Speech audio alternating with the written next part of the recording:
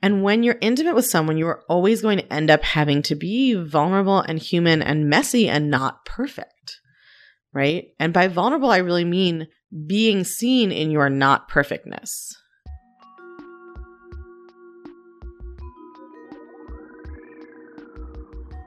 Hi, and welcome back to Late Bloomin' Love, the podcast about finding love when it's about bloomin' time. I'm your host, Amanda Klang, and on this podcast, I talk with guests about love and relationships because I'm single and seeking love just like you may be, and frankly, I need advice and inspiration. That voice you heard off the top was Kara Lowenthal, creator and host of the podcast Unfuck Your Brain, which discusses psychology, feminism, and coaching to, as Kara says, help listeners rewire their brain and get what they want in life. Now, she's not a guest on Late Bloomin' Love yet, but I'm going to share some of what I discovered recently from her podcast about how a better understanding of perfectionism, anxiety, and attachment theory seen through a feminist lens can help women, including me, in their search for late bloomin' love. So I hope you'll stick around to hear this shorter episode. Hi, this is my first time doing an episode without a live guest. And so I'm going to touch on a couple of different ideas that struck me as useful this past week.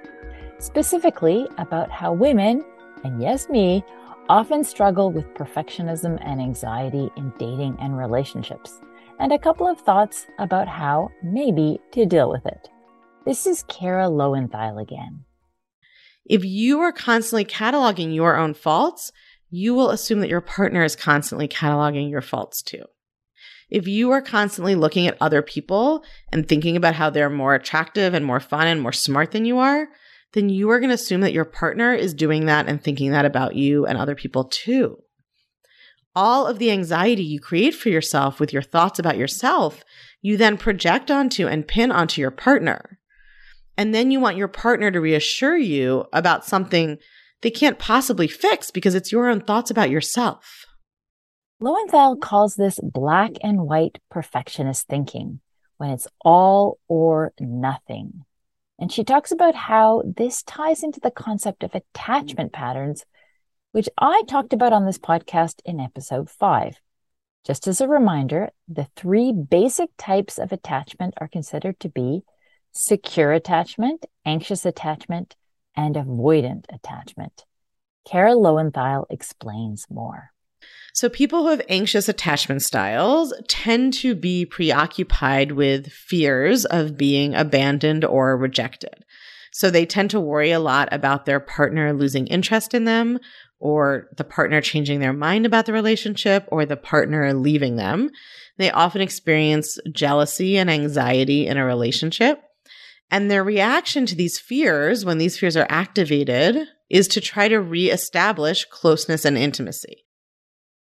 People who have avoidant attachment styles also experience kind of psychological distress around relationships, but rather than worry about losing intimacy, they worry about losing autonomy and independence. They see relationships as being threats to their independence, and so they tend to react to closeness and intimacy, or, a bid by a partner for closeness and intimacy by wanting to create space and distance. And then people who have secure attachment styles are comfortable with intimacy and with interdependence, right? But they also maintain independence. They're not isolated, but they're not codependent either. They're neither anxious nor avoidant. Does that make sense so far? And do you, like me, recognize yourself in one of those attachment styles?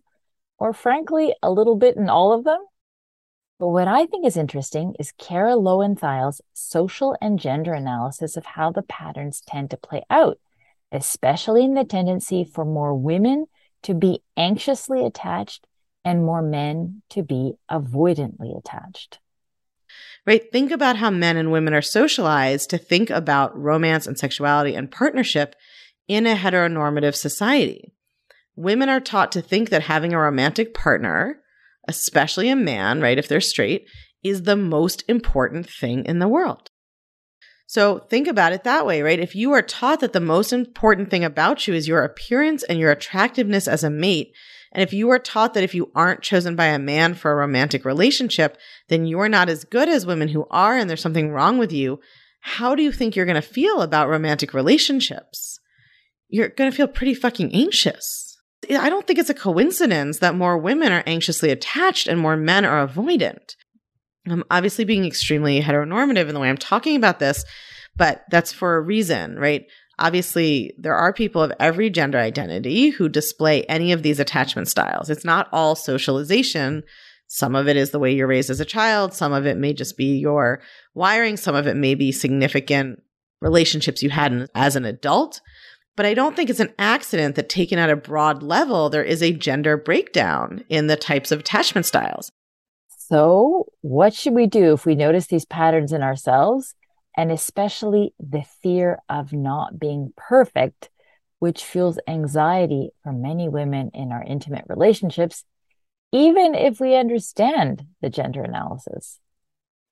Well, Kara Lowenthal recommends doing some kind of personal work on your own or with a coach or therapist in order to figure out how to create connection with yourself and others rather than stay in perfectionism, which leads to judging and rejecting yourself. And that's because when you're intimate with someone, you are always going to end up having to be vulnerable and human and messy and not perfect, right? And by vulnerable, I really mean being seen in your not perfectness. So true and so freeing to just accept that. Anyhow, if you want to hear the entirety of that podcast episode with Kara Lowenthal, it's from Unfuck Your Brain, episode 110, Dating, Perfectionism, and Anxious Attachment. Well, that's it for this episode of Late Bloomin' Love. Thanks so much for being here with me, your host, Amanda Klang. I'll be back in 2 weeks with a new episode and a new conversation. Meanwhile, you can find out more about the show and catch up on past episodes at latebloominlove.com. That's Bloomin, BLOOMIN. You can also leave comments or questions there. We'd love to hear from you. And be sure to check out our Facebook and Instagram pages, Late Bloomin' Love.